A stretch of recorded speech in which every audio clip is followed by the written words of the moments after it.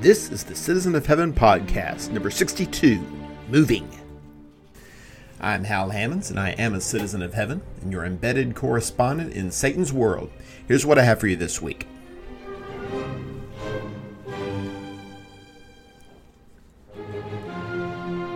I've been preaching about last word speeches in the Bible. It may not be important to make them count, but you might as well try. I've been reading Nehemiah. At the end of the work, we will be remembered for something. Let it be for good. I've been hearing a new preacher will carry on after we've gone. And really, that makes a lot less difference than you might think. I've been playing Amerigo. A new world means new challenges and opportunities. Predictability can be nice, but it's probably overrated. Let's start with what I've been preaching.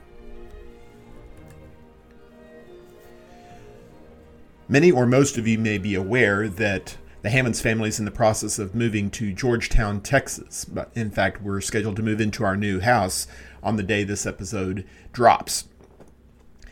It is a jarring experience to move. Not entirely pleasant. We're excited about it. We're thrilled at the opportunity, but we will very, very much miss the brethren that we are leaving behind here.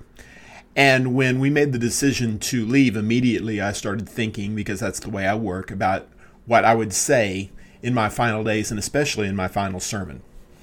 And my thoughts drifted to the famous last words of various Bible characters. And I thought maybe I could put some kind of thoughts together with regard to that. And I wonder what went through the mind of people like Joseph, for instance, in Genesis chapter 50, verse 24, where he says, God will surely take care of you, to his family. I believe that he believed that. Did it make a difference in people's lives? Did it assure them give them confidence for the coming years? I don't know. And there's no way of knowing. Joseph, I'm sure, didn't know. But he wanted to give them that last assurance there, that there is a plan for you, that God loves you, and that God has a plan for you, and that God is committed to that plan. That's an important message for the people of God to hear, not just in Joseph's time, but at all times.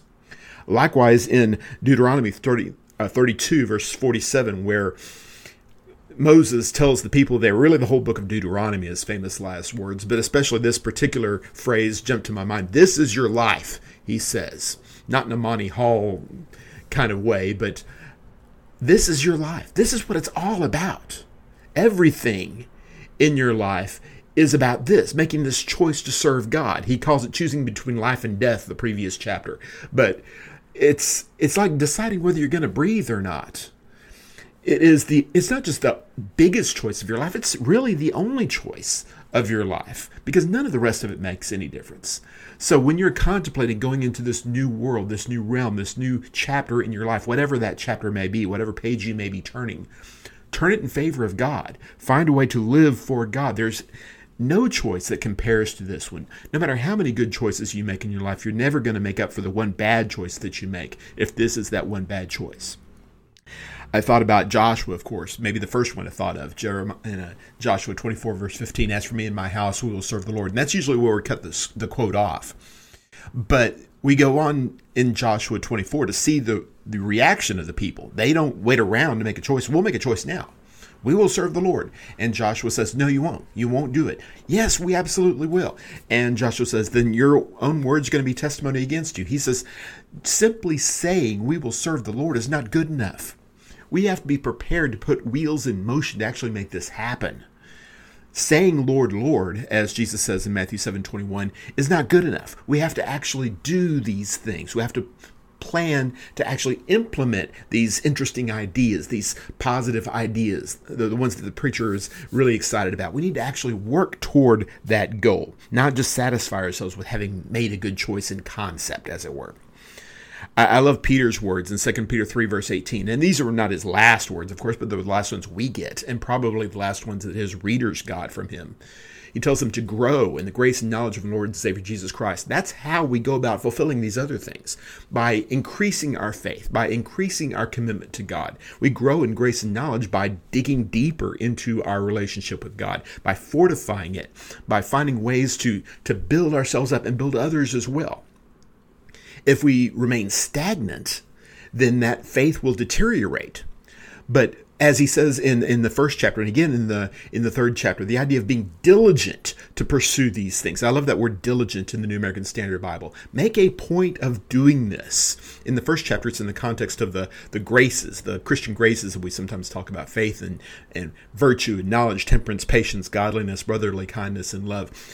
These things need to be in you and abound, and they're not going to get there by accident. You have to diligently pursue these things. And if you do, the entrance into the eternal kingdom will be abundantly supplied to you, he tells us.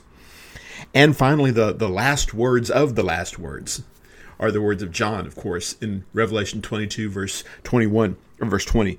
Amen, come Lord Jesus, in the context of Jesus promising to come in short order to deliver his people, to help his people through these difficult times.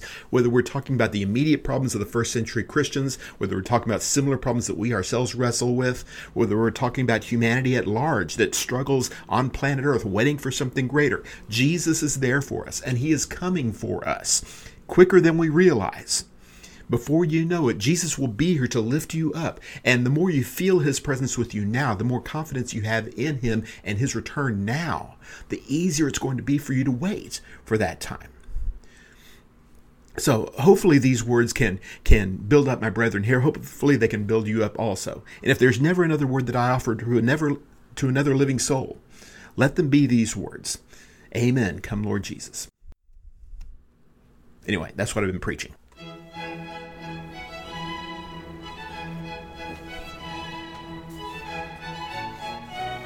This is what I've been reading. The brethren at East Hill will testify to my love of the book of Nehemiah. I've called it one of my favorite books any number of times. Of course, they'll also testify I've said that about a large number of books. Maybe not all 66 of them, but pretty close. But Nehemiah is special, and it's different. Nehemiah reads very much like a man who is defending himself, defending his actions, and especially defending himself toward God.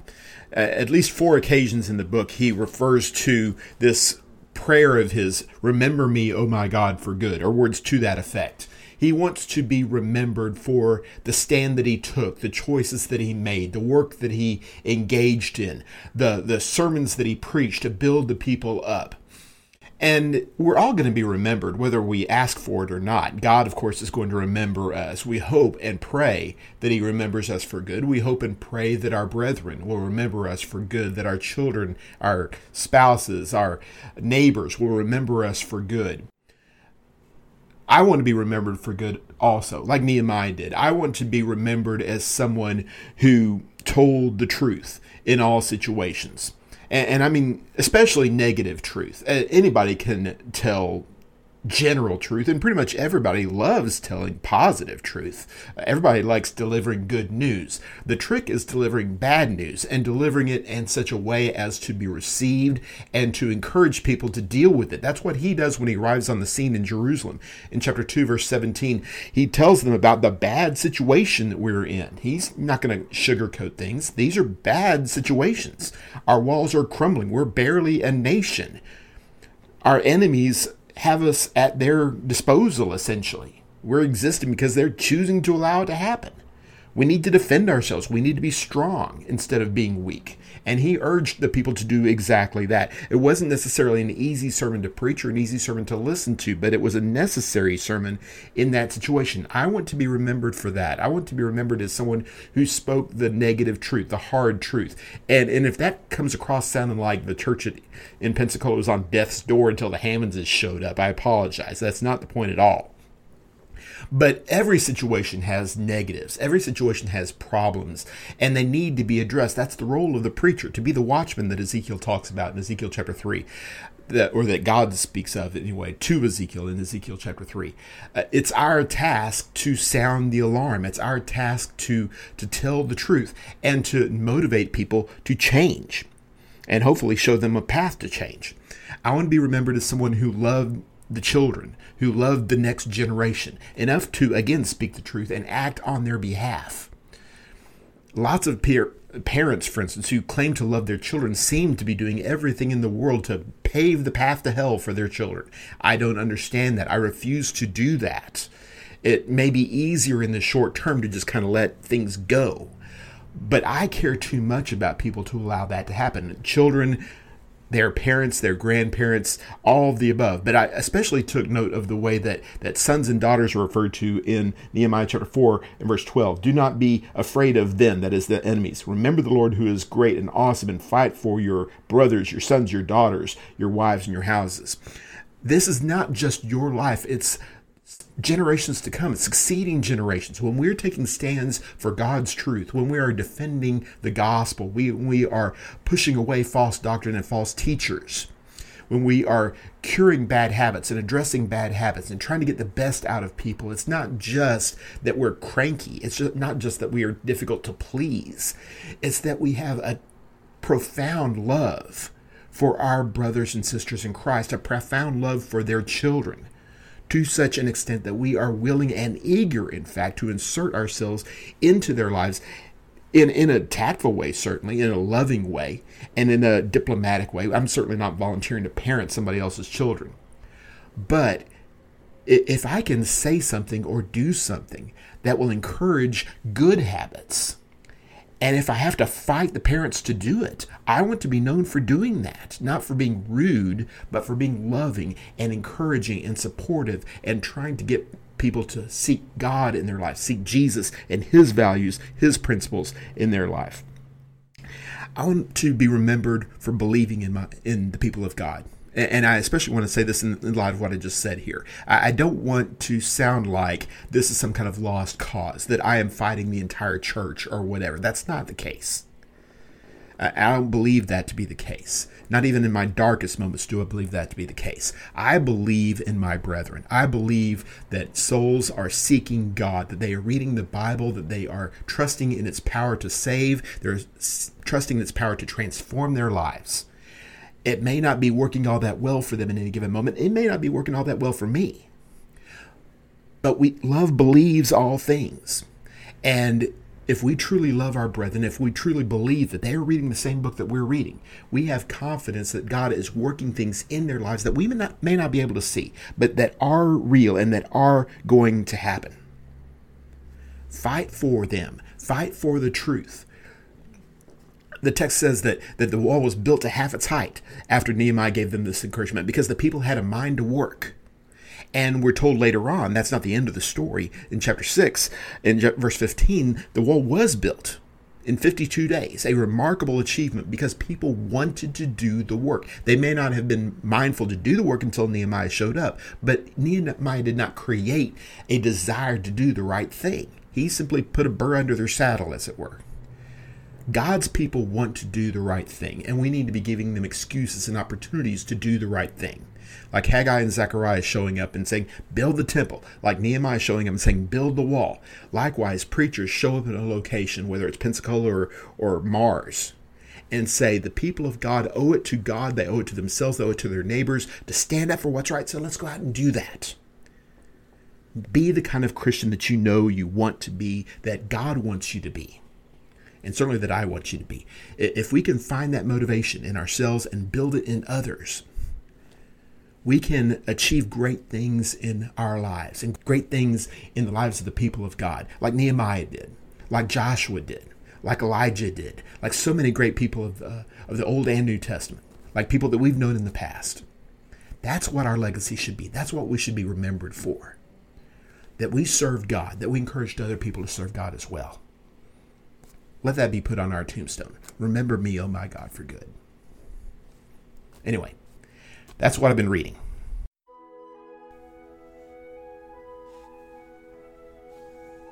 This is what I've been hearing. Well, supposedly the church here in Pensacola is not going to close up shop when we leave town. What do you know? That's a good thing, of course. We talk all the time about not being indispensable, that no Christian is indispensable, and certainly no preacher is indispensable. I like to think that we're being sincere with that. It's certainly true. The Bible teaches it over and over again. If there's any lesson in humility that should be learned, it should be that one. I'll say something here, and it may get me kicked out of the preachers' union if we had a preachers' union. But this is the fact of the matter. The actual identity of the person who is in any given pulpit is not nearly as important as people think it is. The things the preacher does, of course, very important. But how much skill he has, how he presents himself, how good his PowerPoint presentations are, that sort of thing, personality quirks, whether he's a friendly guy or a funny guy or has a lot of interesting stories to tell, whether he preaches for 30 minutes or 40 minutes or 50 minutes, none of that really makes any difference. A preacher's character matters. A preacher's knowledge of the Bible matters. But there are a lot of men who have that quality. A lot of good men who do good work and who would do good work regardless of where they happen to be in any given moment. And if they happen to leave, as all of us will, one way or the other, in a car or in a box, we're going to leave. Somebody else come in and do the same kind of work and do the same kind of effectual work if they are being led by the same Holy Spirit that was leading the first man. It's a very important lesson for us to emphasize, I think, especially preachers who, despite our best efforts, we can feel like we are somehow or another indispensable or get most of the credit for the solutions or the successes or whatever. Quarterbacks and preachers are a lot alike as far as that goes. They tend to get far more credit than they deserve, far more blame than they deserve. A preacher is one element of the equation. Maybe more prominent than others, but not really any more important. In Ephesians chapter 4, verses 11 and 12, where the apostle gives us there the various aspects of the Spirit moving among the people of God. Some were given as apostles and prophets and evangelists and pastors and teachers, all of which were intended for the equipping of the saints for the work of service.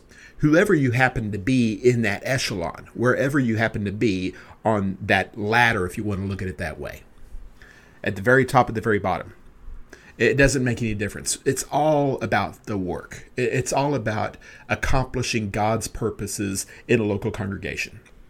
The Corinthians were struggling with that. 1 Corinthians tells us. Paul had gone and preached the gospel initially there in Corinth and stayed about 3 years and no doubt had done great work. And some of the people who were reading his letter, and a second letter also, that he had written, no doubt that they owed their salvation to the work that Paul had done in cooperation with others. He alludes to a few of them by name. And then Paul left, as preachers will do. And evidently, judging from what we read in chapter 1, the Apostle Peter came and preached to them for a while. Exactly how long or how many times or how permanent that arrangement was or semi-permanent, the text doesn't say. But they became acquainted with Peter anyway and attached a great deal of importance to his work. And then Apollos came at some point, maybe before or after Peter. We don't know a lot of the details.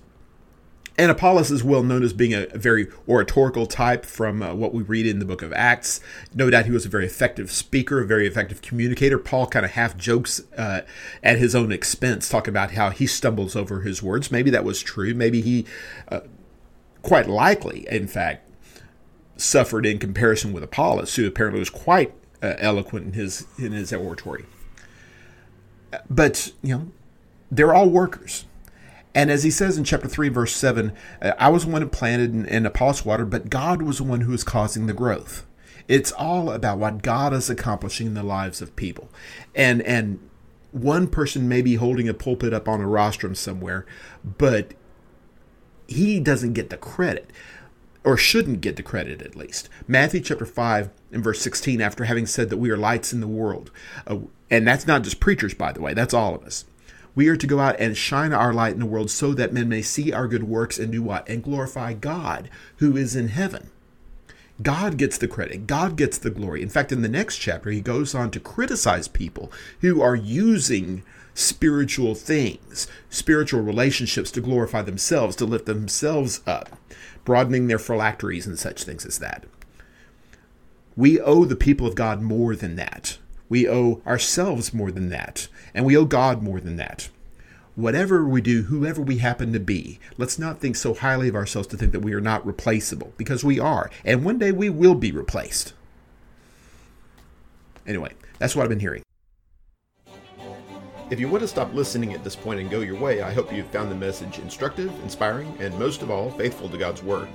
Please don't forget to like, rate, share, subscribe, and follow. But if you stick around for a few more minutes, I would like to share with you a way to amuse yourself in a wholesome manner while waiting here in Satan's world, and perhaps pick up a spiritual point or two in the process. This is what I've been playing. If you talk to board game aficionados about the game Amerigo, they're likely to say words to the effect of, "Oh, that's the game with the cube tower, right?" And the answer is yes, it's the game with the cube tower, at least one game with the cube tower. And I love me a good cube tower.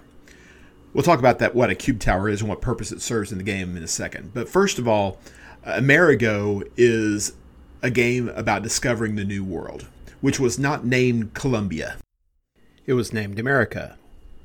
There's been some question about that. The reason is Columbus, pretty much to his dying day, thought that he had not discovered anything except a westward path to the far east. It was Amerigo Vespucci who popularized the notion that this was, in fact, a brand new continent, a brand new ocean that Europeans had never known about before this. And because of that, because he's the one that drew the original maps, he's the one who gets an entire hemisphere, essentially, named after himself.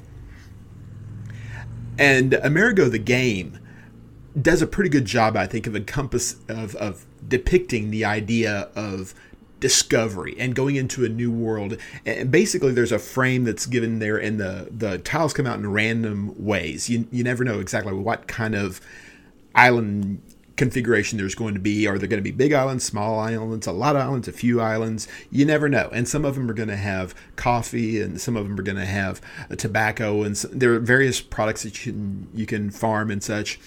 And then you have different tasks that you can engage in those areas. And it's all controlled by this cube tower. There are brown cubes and blue cubes and green cubes, etc., which all allow you to either build something or develop something or harvest something or practice something or fight off something, whatever it happens to be. I'm not going to get into the details of it. But you pick up an entire cluster of cubes and you dump them into this cube tower. And the cube tower is designed to let most of the stuff through, but not everything. And the stuff that gets left over that didn't drop all the way through the cube tower may fall out the next round. So it gets increasingly random as the round goes on. If you drop a handful of yellow cubes into the cube tower, you have reason to believe that some yellow cubes are going to come out, but probably not all of them, and probably some that are not yellow cubes. And that sense of randomness is a really good way of explaining the idea of exploration in a way that we as 21st century Americans have no real concept. Even when we are exploring space, because of computers, because of telescopes, because of various scientific advancements that we've had, we have a fairly reasonable idea what's waiting for us out there. We're fuzzy on the details, but we know how many, when we're likely to run into a planet, when we're likely to run into a star, etc. It's all mapped out for us already. Life's kind of like that. I was remembering the words of one of Meg Ryan's characters in that other Meg Ryan and Tom Hanks movie, Joe versus the Volcano, where she turns to her boyfriend and says, "We'll jump and we'll see." That's life. That's what life is. It's a venture. It's an adventure. And thankfully, we have some advanced knowledge of what we're going to run into. And I've been thinking about this a lot in preparation for moving back to Texas. We know a lot of the people there. We know a lot of the details. We know where we're likely to find good Mexican food and things of that nature. But built into the system is a certain degree of uncertainty. You never know exactly what you're going to run into. And that is partly scary, but it's also partly exciting. And it certainly encourages us to lean on the things that are known, lean on the things that are sure, that are certain. And that's what the Apostle Paul does when he travels around in the book of Acts, when he goes to different places preaching the same gospel. And it's very important to emphasize that. all the critical issues that Paul dealt with, that we deal with when we go from place to place, all the critical things remain the same. Nothing really changes. Ephesians chapter 4 and verse 4 and following, there is one body and one Spirit, just as you are also called, in one hope of your calling, one Lord, one faith, one baptism, one God and Father of all, who is over all and through all and in all. Those 7 unities that he talks about there do not change. Circumstances change. Policies change. Personalities change. But the gospel remains the same. The one gospel that is the power of God to salvation to everyone who believes, Romans 1 verse 16. Jude verse 3, the gospel that was once for all delivered to the saints. If we can focus on that thing that we do know, it makes all of the things that are unknown fall into place, or at least fit a little bit more easily into place. I don't know what exactly Amerigo Vespucci knew when he was going out into the world. He had testimony from a very small number of people. He had his own scientific knowledge, such as it was. He understood the difference between water and land and things of that nature. And sometimes that doesn't seem like very much. But when that's all there is, you grab a hold of what there is and take advantage of the knowledge that you have. Because the world that we're going to face is going to be a terrifying place from time to time, especially if it's in Texas. So trusting in God, trusting in His will, trusting in His power will help us see through the difficult and the strange and the trying times, allowing us to focus on what we know for real. And what we know for real is God, no matter what state you're living in. Anyway, that's what I've been playing.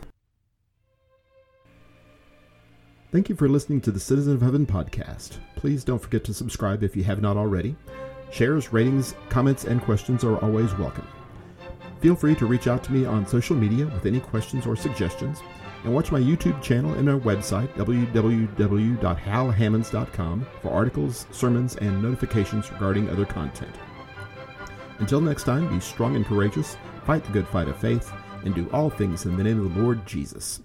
This is Hal Hammonds, the Citizen of Heaven, signing off.